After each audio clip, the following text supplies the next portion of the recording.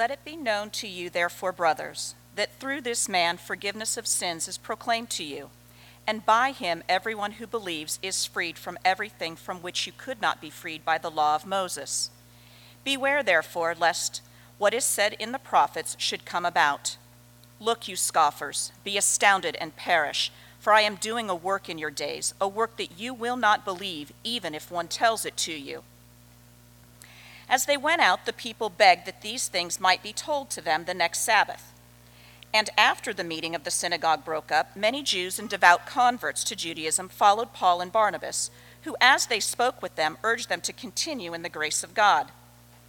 The next Sabbath, almost the whole city gathered to hear the word of the Lord. But when the Jews saw the crowds, they were filled with jealousy and began to contradict what was spoken by Paul, reviling him. And Paul and Barnabas spoke out boldly, saying, "It was necessary that the word of God be spoken first to you. Since you thrust it aside and judge yourselves unworthy of eternal life, behold, we are turning to the Gentiles. For so the Lord has commanded us, saying, I have made you a light for the Gentiles, that you may bring salvation to the ends of the earth." And when the Gentiles heard this, they began rejoicing and glorifying the word of the Lord, and as many as were appointed to eternal life believed. And the word of the Lord was spreading throughout the whole region. But the Jews incited the devout women of high standing, and the leading men of the city stirred up persecution against Paul and Barnabas and drove them out of their district. But they shook off the dust from their feet against them and went to Iconium. And the disciples were filled with joy and with the Holy Spirit. May this word of the Lord unite us as a church and make us bold as missionaries. You may be seated. Thanks. Thanks, guys. Good morning. Good to see you all. My name is Luke. I'm one of the pastors here, and we are continuing this study in the book of Acts. And last week was a key moment as the Apostle Paul and his traveling companion Barnabas were sent off by a church in Antioch. And really, they were sent off to kind of begin to do missions work and spread throughout the Roman Empire and tell people about Jesus. And that's really what the rest of the book of Acts is going to be, is just a series of the Apostle Paul's missionary journeys. And we really get a taste of his first one here in this section in chapter 13. Now, what's amazing to me as I watch Paul, and as we'll watch Paul kind of do this ministry throughout the rest of this book of Acts, is how able he is to communicate the gospel differently in appropriate ways depending on who he's talking to. Right? Like here in this passage, he's talking to Jews, and so he speaks the gospel in a way that would really make sense to the Jews he's talking to. Next week, and when we get to Acts chapter 17, he's going to talk to people who have no Jewish background. They've never heard of the Old Testament. They've never heard of the God of Israel. And he's going to preach a faithful gospel, but in a way that they could understand it. And it's just interesting as you kind of go through it. The core of his message doesn't change, but the way he delivers it does change. He contextualizes how he says it depending on who he's talking to. And we understand this, right? We're in a room right now that's decorated for Vacation Bible School. And when people this week preach the good news to the kids in our church, they will preach it differently than I will preach it right now, because they're going to try to connect to kids. And so it just raises this question for me, for all of us who are followers of Jesus. I realize some of you are not, and that's great. We're thrilled you're here. But for those of you who are followers of Jesus, how fluent are you in the gospel? Are you fluent enough? Do you understand it well enough? Have you experienced it well enough to be able to speak the gospel to yourself, to kids, to friends, to fellow church members, to people who don't know and love Jesus at all? Can you communicate the gospel in all of those different settings, or do you just kind of have one small, thin slice of an understanding of the gospel? Can you adapt how you explain it in different ways? Here's one of the things that's interesting. How many of you are how many of you are fluent in another language other than English? Okay, a few of you throughout. Okay, not many. If you're fluent in another language, it means you don't really have to do this kind of mental thing where you hear one thing and you go, okay, now how would I think that in English? And then you think it, right? You just that whole thing happened seamlessly, right? In a way that for someone like me who just, I went through enough Spanish to be able to get around to the bathroom. If I need to get to a biblioteca, I am in great shape. That's a library. ¿Dónde está la biblioteca? Why would I need to know that ever? I don't know. I can get to the baño, I can have an hamburgueso, I can do all these things, but I'm not fluent, right? Like when I went to Mexico a few months ago with one of our Juarez house building trips, I had to, every time I'd hear these certain words and I'd have to in my head kind of translate them. And that's how a lot of us experience the gospel. We've heard it, they're kind of familiar, we've heard these things, but we have to do a lot of mental gymnastics to really get it. Whereas if you're fluent in a language, like one of my friends, Christina, who's part of our staff, she went on a trip to Juarez recently, and she's fluent in Spanish, and she said actually when she came back to the States, it took her a while to adjust to English again. Because she's so immersed in that language, she knows how to speak it. She dreams in Spanish. She doesn't have to do the mental gymnastics to make it work. And one of the things that I would really hope, that I know all of our pastors and elders would agree with this, we hope for our church, and we feel like one of our jobs as leaders and as equippers in this church is to help you all become more fluent in the gospel. That the message of Christianity would not just be something you hear and kind of go, oh yeah, that sounds familiar, but something that you are actually able to so internalize and so experience that you're then able to translate it to yourself and to others fluently. And you don't really know if you're fluent until you experience something. Like I saw this with my daughter Mary, who's 2.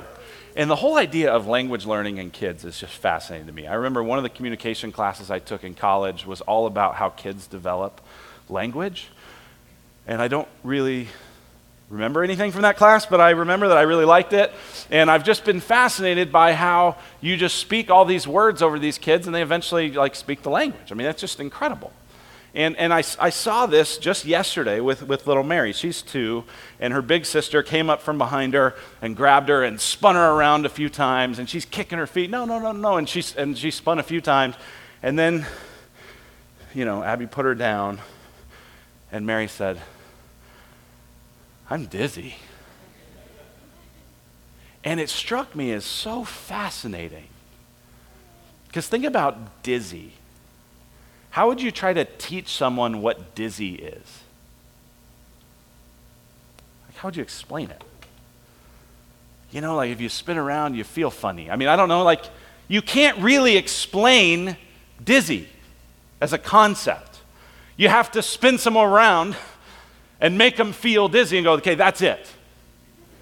Right? It's like you're not really, so in a sense, her fluency of that experience, it happened by experiencing it. And one of the things that I just so hope for our church is that the gospel would not just be this concept that's out there somewhere, but that it's something that we're experiencing in such a way where we go, oh yes, that's it. That's the gospel.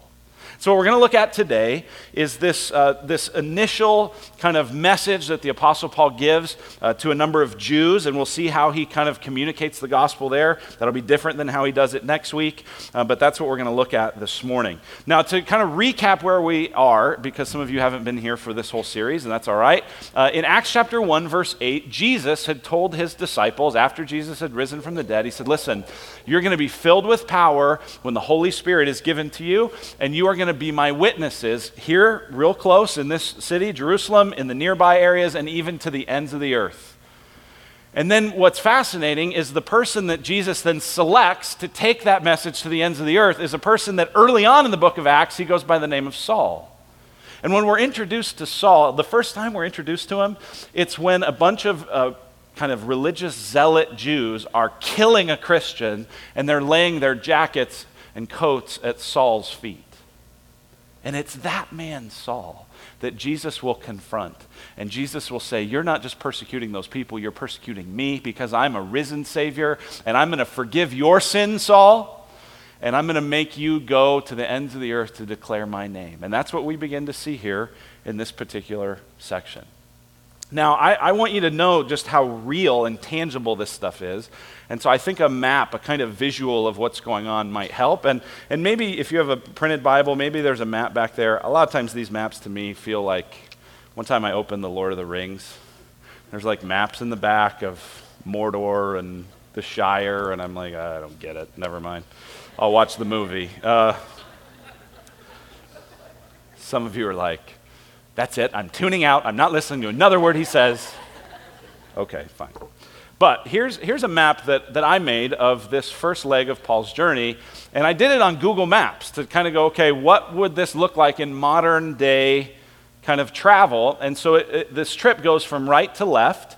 The furthest right thing there, kind of near Aleppo, is where Antioch is. That Antioch is what is the church that Josh talked about last week in last week's sermon, about how Antioch had really become the major sending and kind of activity church of the book of Acts. And so they're sent out from there. It's actually kind of right on the border of Turkey and Syria today. They're sent out from there to this island of Cyprus. They land at Cyprus. They do a bunch of ministry there in Cyprus. And then if you have your Bible and you look at Acts 13, verse 13, it says, "Now Paul and his companions set sail from Paphos."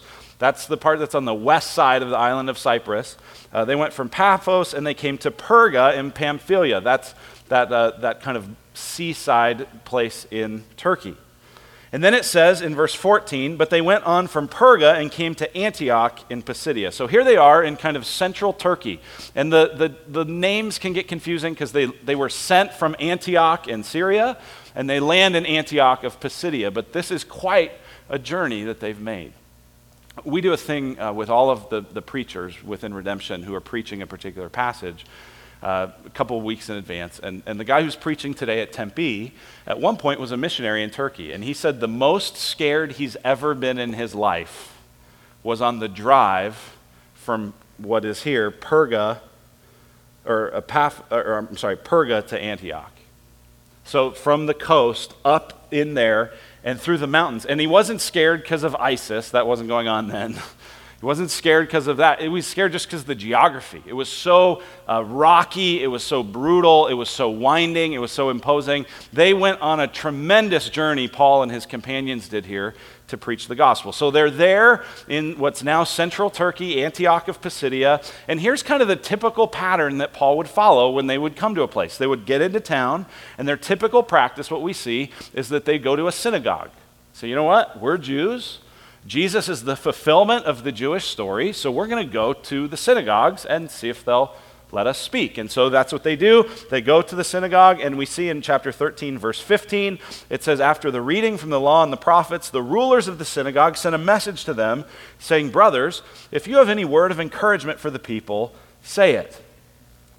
That sounds to me like an open door, right? And if you're a first-time guest here today, we will not be inviting you to speak. Okay, so this is really interesting. I mean, but think, they're going, okay, maybe they've heard of Paul because he studied under this famous rabbi, Gamaliel. Maybe they knew of him. Maybe they knew these guys have traveled this whole winding road to get here. Like, let's see if they have something to say. And so they ask him to speak, and Paul stands up, verse 16, and motions with his hands, and he tells us the story of what God has done in Jesus. And so this is kind of the typical pattern.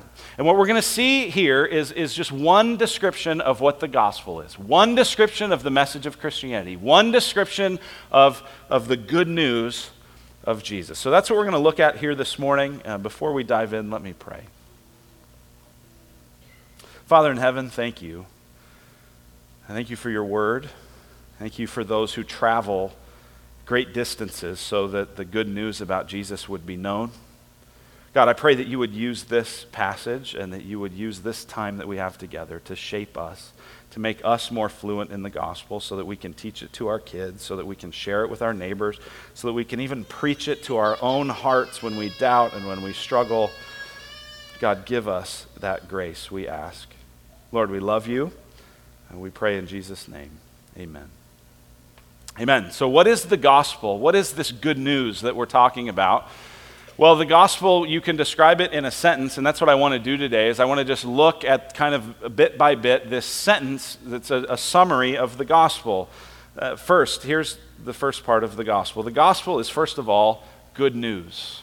The gospel is good news. Look at what it says in verse 32. Paul is beginning to summarize his message here to these Jews in Antioch and Pisidia, and here's what he says. And he says, and we bring you the good news that what God promised to the fathers, this he has fulfilled to us, their children, by raising Jesus. Paul does not come with advice. He comes with news. What's the difference? Well, advice is, hey, you should do this. You ought to do that. Why haven't you thought of this yet? Here's what you should do. And a lot of us, we think, and I say this a lot, some of you that are regular here are like, yeah, I've heard this. Here's why we have to keep hearing it. Because we keep messing this up. A lot of people think the message of Christianity is a message of advice. You should get more moral. You should stop drinking. You should start attending church. You should read your Bible. You should pray. You should. That's advice. The message of Christianity, rather, is news. Now get this. I know that when we say news, right now especially, this moment in our history, that is not a word that feels very good. Because we instantly think of bad news. I was watching the other day, I was watching the NBA Finals on ABC, and I had to kind of jimmy rig the rabbit ears to make sure that we could get a good signal and watch the game and watch some of the post-game interviews and some of the post-game discussion and whatever. And so the TV was still on. I was reading a book, and I'm sitting there on the couch, and the TV's on, and it goes kind of early to the ABC local news. And I was thinking, man, I have not watched the local news in, years. And I watched for about 10 minutes, and I thought, that's why I don't watch the local news. I was like, first of all, this is barely news. Like, most of this, who freaking cares about any of this at all? And it's not good news. It's just lousy. Like, after you just want to take a shower. You're just like, ugh, this is, right? So that's kind of the local experience. And then obviously there's the big discussion now about fake news and what is news. And we all have lots of distrust of media. And so to talk about this as news is a little dangerous. But that's what this is. This is a message of good news. The gospel is good news. That's literally what the word gospel means, right? So when we have the gospel according to Matthew, that's the good news according to Matthew. The gospel according to John. The good news according to John. The gospel is good news. I was talking with a woman this week who doesn't attend our church, and her faith is kind of on the ragged edge, you could say. She's grown up in an environment, in a number of church environments, where there was a lot of advice, and a lot of you should, and a lot of judgment, and a lot of look down your nose at these people because you don't live up to this, and a lot of condemnation. And she's just kind of going, I just don't even know what I think about. I don't know if I believe the Bible anymore. I don't know what I think about heaven and hell. I still like Jesus, but I just don't know. I don't know if I can believe all this. And what she was kind of saying was, I'm thinking about walking away from Christianity. And what I tried to plead with her was, listen, if whatever version of Christianity you grew up in, if that's it, by all means walk away from it. Please walk away from it. But just know you're not walking away from Christianity. You're walking away from a distortion of it. Because if you've grown up in an environment where the whole Bible feels like bad news, you've misread the Bible. And the problem isn't with the Bible, the problem's with your reading of it. The problem's been with the preaching you've heard of it. The problem has been with the environment that you've seen distort the message of the Bible. Because the message of the Bible is fundamentally good news. Now get this, there are lots of parts in the Bible that when you read them, feel like bad news. A, it's just hard to understand. And B, there's a lot of things that confront you.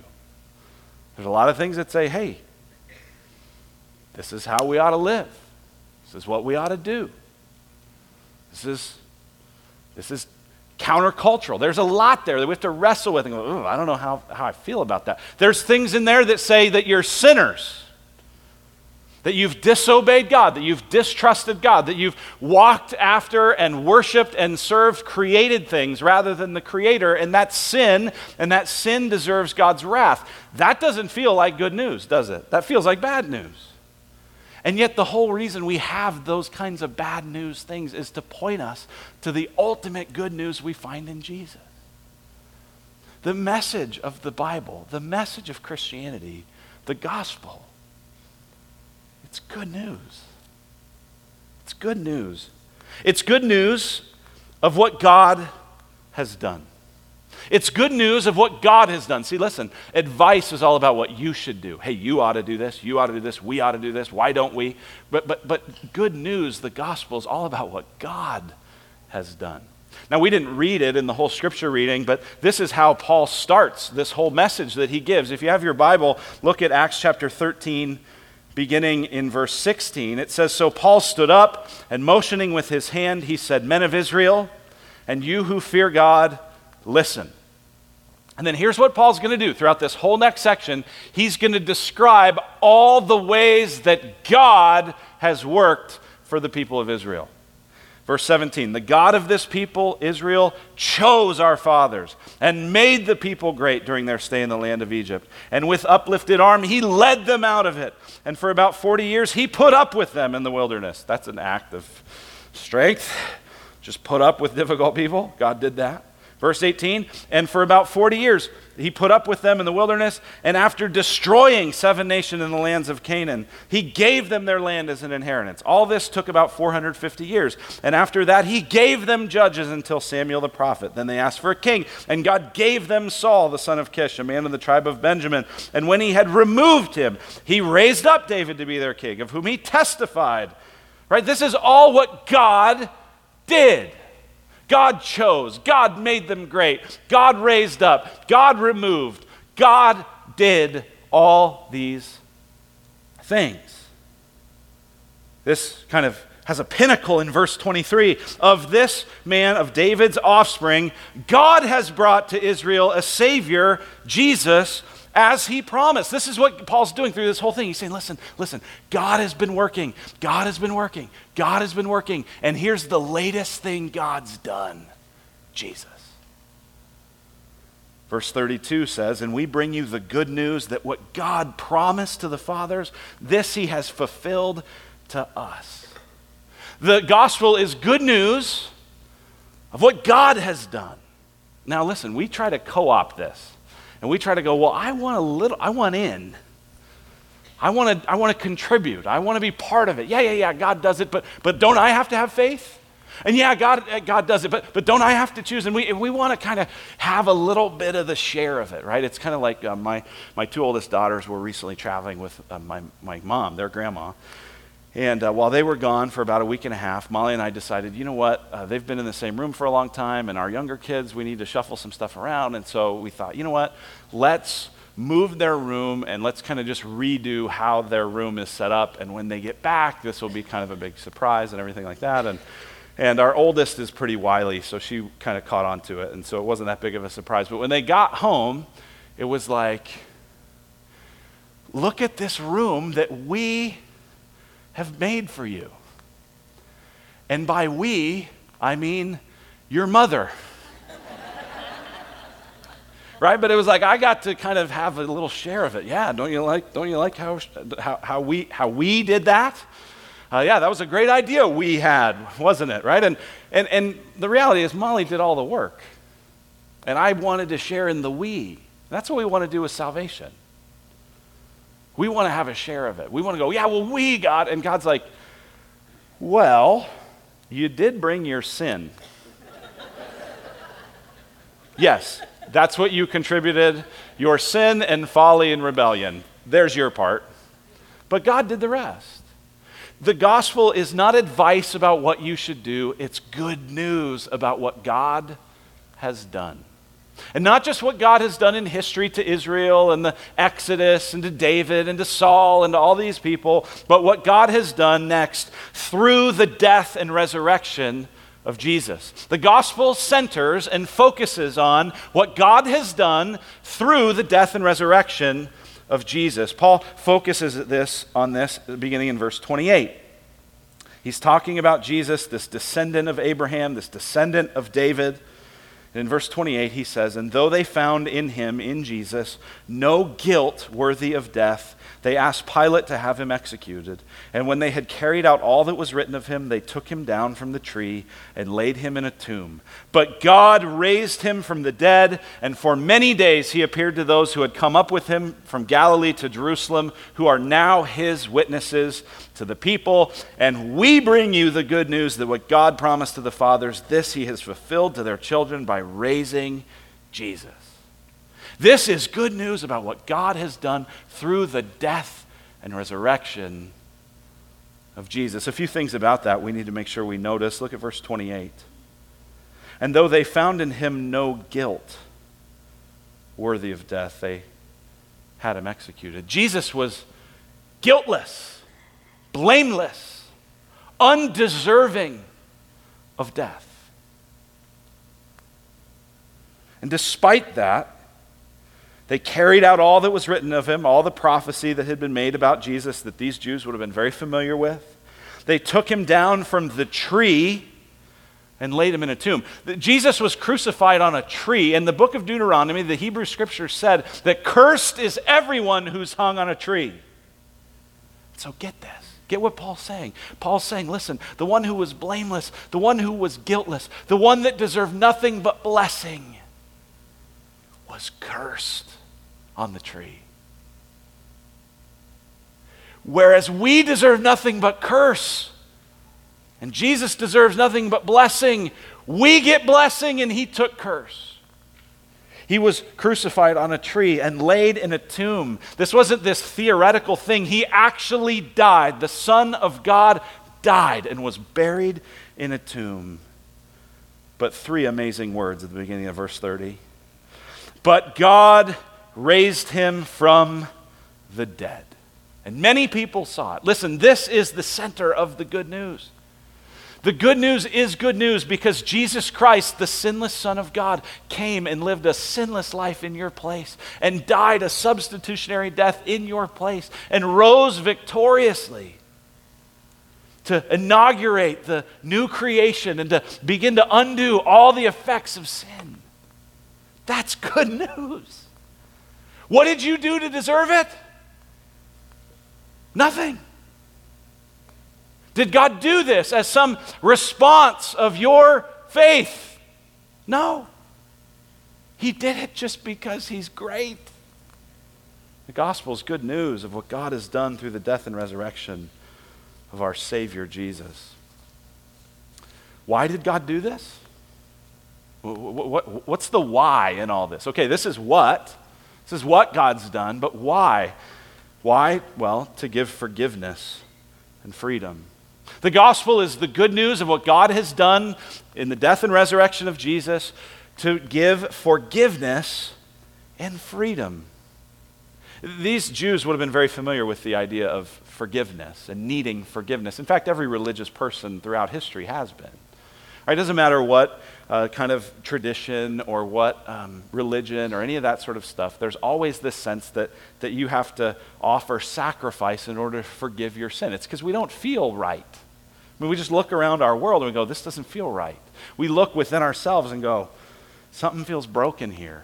Some of us experience it as guilt.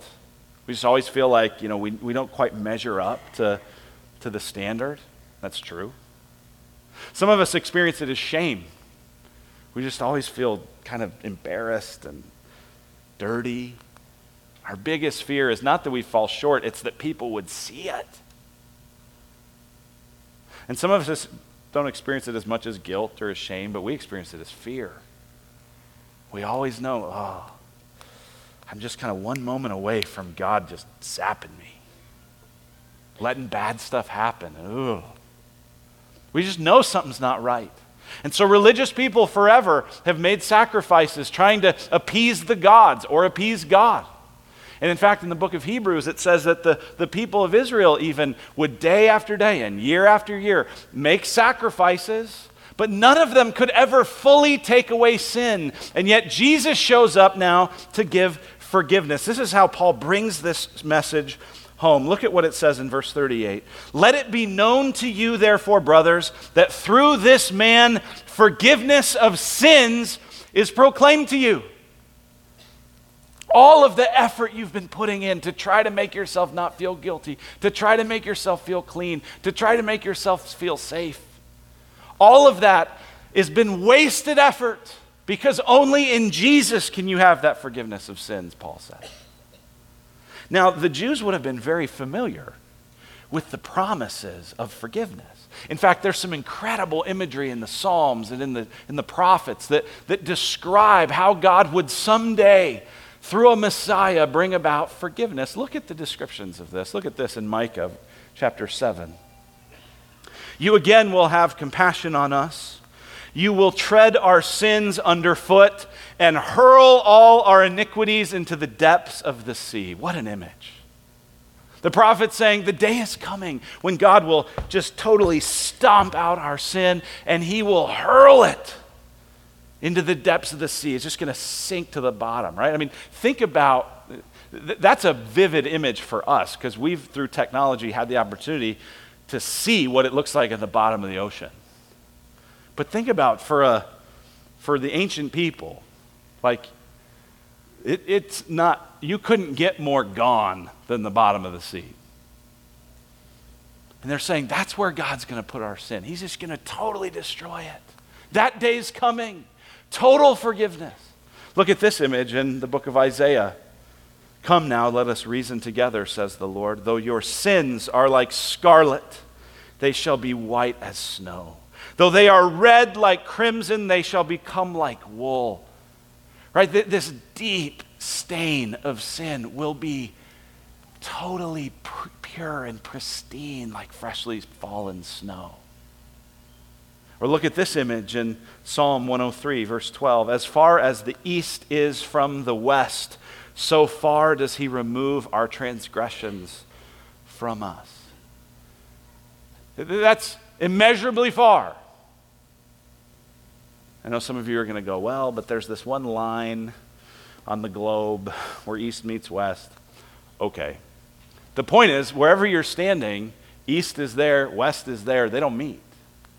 And as far as the east is from the west, that's how far God will get rid of our sins, right? This is unbelievable imagery. And here's what Paul's saying. He's saying, listen, all of the hope that you would have that God would someday put your sin in the bottom of the ocean, all the hope that you would have that God would make you clean and white and pure, all the hope that God would remove your sin permanently and forever, that has come in Jesus. That's why Jesus has come, to give that kind of forgiveness that effort can't do, and sacrifice can't do, and diligence, and you should, and you ought, and advice, it can't do it. Only Jesus can. The gospel is good news of what God has done through the death and resurrection of Jesus to give forgiveness and freedom. And freedom. Look at what Paul says in verse 39. And by him, right, he said, forgiveness of sins is proclaimed to you, verse 39, and by him, everyone who believes is freed from everything from which you could not be freed by the law of Moses. Listen, the gospel does not just bring forgiveness, it brings freedom. Why does that matter? Here's why. Because the gospel's not just about disobedience. See, when we sin, we're not just morally doing the wrong thing before God, as if in the courtroom of heaven we broke the law, though we are doing that. But when we sin, we actually also are enslaving ourselves to things other than God. This is why God tells the people of Israel in the Ten Commandments, he says, I'm the Lord your God who brought you out of Egypt. I brought you out of slavery. Therefore, you shall have no other gods before me. Why does he say that? Because he knows if you have other gods, if you worship and serve the created things rather than the Creator, you're going right back into slavery. Listen, sin is not just disobedience, it's slavery. And the promise that God had given to the people when he rescued them from Egypt is the same promise that he gives to us. Look at it in Exodus chapter 3. The Lord said, I have surely seen the affliction of my people who are in Egypt, and have heard their cry because of their taskmasters. I know their sufferings, and I have come down to deliver them out of the hand of the Egyptians and to bring them up out of that land to a good and broad land, a land flowing with milk and honey. This is what Israel experienced in Egypt, was affliction, taskmasters, suffering. They needed deliverance, right? That's the same thing that we experience with sin. And we think, this is the irony of sin, is a lot of times we think, we pursue things that are created rather than the Creator because we think we'll find joy there. We'll find fulfillment there. We think we'll find freedom there. Isn't that interesting? So we get enslaved to the approval of people because we think, well, if people like me and they give me the kind of nods and the pats on the back that mom and dad never did, then I'll know I'm somebody. But it never really works, does it? Or we get enslaved financially. We go, you know, if I can just get this stuff and have this house and move there and get this extra car, and we could kind of leverage this, and oh, this entertainment set would be incredible, and this sound system, and next thing we know, the debt has piled up and we're enslaved. Or we get enslaved to alcohol or drugs or prescription or pornography or all sorts of other ways to medicate ourselves. And you know what's interesting about all of those things? All of those things that enslave us began as expressions of freedom. I can have a drink. What difference does it make? It's just a drink. That's true. It's just a drink. But all of a sudden it becomes not just a drink. It becomes, I got to have this. And I got to have it now. And I got to have it every day. And I got to have it early. And I got to explain it, and I got to justify it. No one starts out thinking, you know what would be awesome? I'd love to have somewhere around $120,000 in consumer debt. That'd be incredible. Financial goals. Hashtag. Right, no one aims at that. That's enslaving. That destroys so much of your life. No one aims for that, but we end up there because it's like, you know what? They gave me this credit card. And I'd kind of like to have that. And I have freedom in Christ. I can do it. Yeah, you can.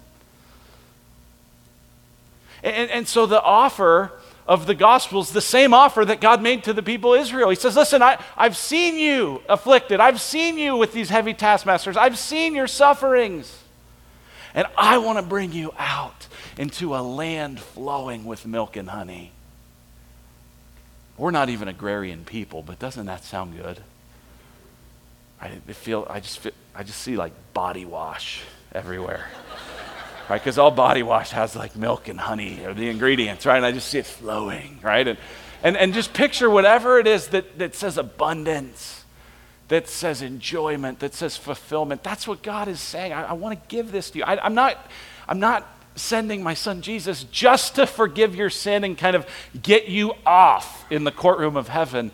I'm sending Jesus to give you freedom, to give you life, to give you fulfillment, to give you joy, to satisfy your soul. That's why I'm giving you Jesus. That's what Jesus offers. What's amazing is that someday in heaven, we'll be totally free. I was listening to this sermon the other day by John Piper, and John Piper's had a significant influence on me over the years. I haven't listened to anything by him in a while, and so I listened to this message. This was a graduation message he gave at a college the message was called Sacred Schizophrenia. He talked about how for those of us who are in Christ, there's this schizophrenia we have, that on one hand we're living with this sinful nature, on the other hand we've been set free in Christ. And we're just constantly battling in our lives, and it's like this constant frustration that when I want to do the good stuff that God calls me to do, I also want to do stuff that is bad and just evil or selfish or unloving. And we kind of constantly are in this battle. But at the end of the message, he said this amazing thing, and I had to think about this because at first I was like, really? He said, someday in heaven, you'll get everything you want. And I kind of at first was like, that feels like overpromising. And it kind of feels sort of worldly and carnal and shallow, right? Because if someone said, hey, in heaven you get everything you want, what would most people think? Awesome, 50-yard line tickets for the Cardinals. Yeah, that's what I want. Maybe not the Cardinals, but you think, oh, unlimited golf or all the food I could eat or, oh man, a closet so big that it could actually fit all my shoes, And yet what Piper was saying wasn't that. What he was saying is someday in heaven, your wanter will be fixed. And you'll want what God wants. That's freedom. That's eternal life. That's what the gospel comes to give. The gospel is good news of what God has done through the death and resurrection of Jesus to give forgiveness and freedom, finally, to all who will receive it. To all who will receive it. See, this is not a gift that everyone will receive. It's not something that God has done and just automatically applies to every human being that's ever lived on earth. Look at how Paul describes this in verse 38 and 39. He says, let it be known to you, therefore, brothers, that through this man forgiveness of sins is proclaimed to you, and by him everyone who believes is freed from everything from which you could not be freed by the law of Moses. Who gets to experience forgiveness? Who gets to experience freedom? Who gets to experience this powerful work of God on your behalf? Everyone who believes. That's who. Everyone who trusts. See, the fundamental sin in the Garden of Eden was Adam and Eve saying, God, we don't trust you. And the fundamental way that we experience the blessing of God is by receiving his gift through trusting him. Why? Because trust is the currency of every great relationship. Every great relationship rises and falls on trust. It's no different with God. And so God says, if you will trust me, if you will trust what I've done for you in Jesus, if you will trust what I've given you in Jesus, you can experience forgiveness and freedom. That's the gospel right there. The good news of what God has done through the death and resurrection of Jesus to give forgiveness and freedom to all who will receive it. How fluent are you in that message?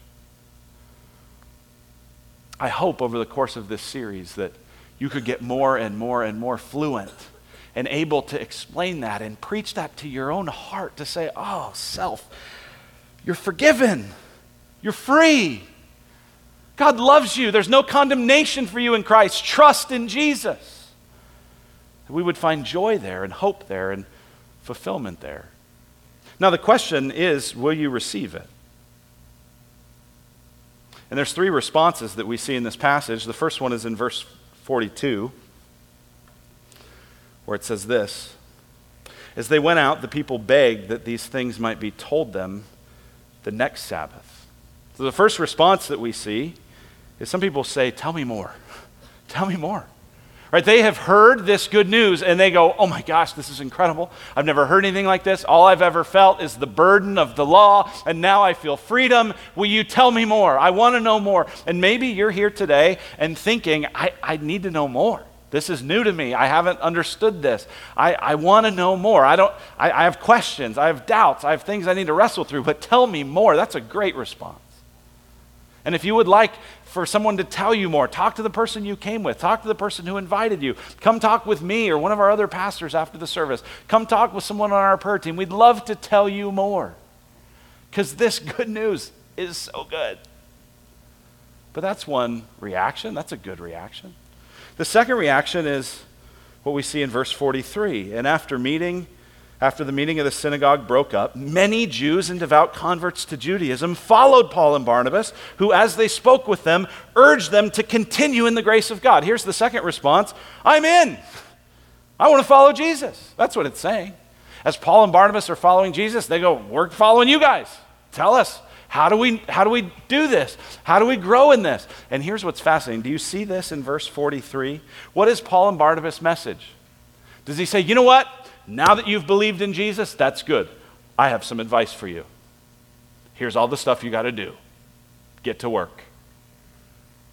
Is that what he says? What does he say? As they spoke with them, they urged them to continue in the grace of God. Continue to remember what God did. Continue to remember the forgiveness and freedom. Just remember that. Continue in the grace of God.